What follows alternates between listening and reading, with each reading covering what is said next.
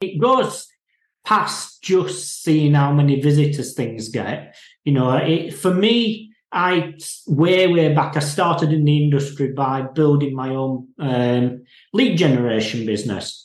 So my purpose of every website I created was to drive leads. And in order to do that, I needed to connect with the audience and understand the pain points and solve them with the content. For me, it's kind of, I think the industry's just, I don't know, in some cases, they're just getting round to that idea rather than keywords, rankings, traffic. Oh, yeah. I think in the same way as AI, like all of those things are metrics for like good value. Because the other thing is that particularly if you're working with a business, I've had it before where we had loads of traffic and things, but it wasn't actually materializing in leads. And, you can't pay the bills with clicks. You have to be able to connect the business metrics to the website metrics. There needs to be a very clear flow. Like if it's a lead, if it's a sign up, if it's a purchase, whatever it is, you need to be able to make sure that the SEO outcomes are reflective of your business outcomes. And I think that the research aspect of SEO is, I think, super, super valuable. I think sometimes people think that SEO sits in a silo and, it's just the stuff that goes on the website. But as you said, SEOs have an incredible insight into audiences. We are looking at what people are thinking, essentially, because that's what people are searching. You have a thought in your head, and then you search it up. You say, oh, I wonder how much a panda does weigh, and then you Google like how much does a panda weigh, and then you find that out. And so we know how many people are wondering about the weight of pandas. Like we know that from like search volumes, for instance. We can get a guide on that, and we can see trends with Google Trends. We can see which topics people are interested in, and whether or not that's something trends up or whether or not there's some seasonality to it and things like that. And we can give people insights into customers that you can't get in a lot of other ways.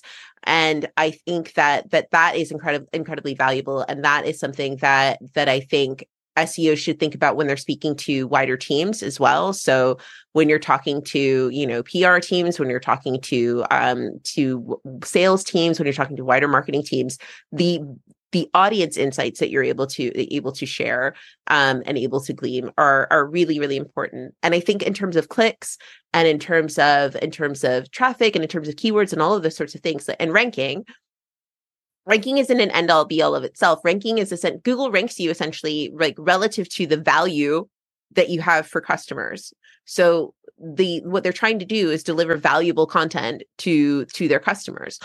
And so you rank because your pages are valuable. If your pages are not valuable for whatever reason, then they're not going to rank as well. So for instance, the keywords are so that people can find it, right? It's useful, for instance, when you're thinking about, I remember writing an article or writing an essay or something at school, and I used the wrong terminology for something. And my teacher was like, no, it's called this.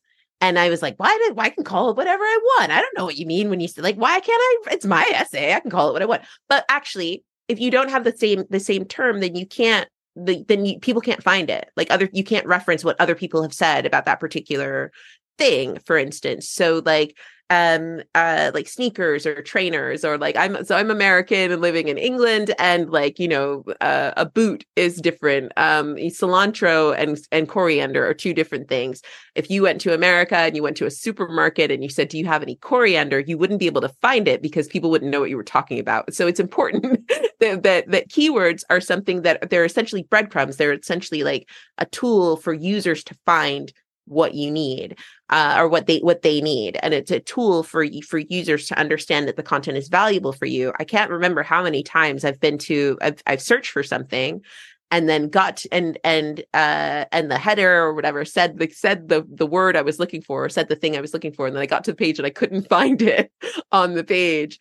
And that I find incredibly frustrating, right? Nobody wants that. You want the thing that you came looking for. You've been listening to the Unscripted SEO Interview Podcast with me, Mark A. Preston. Join us next time as I interview more top SEO professionals.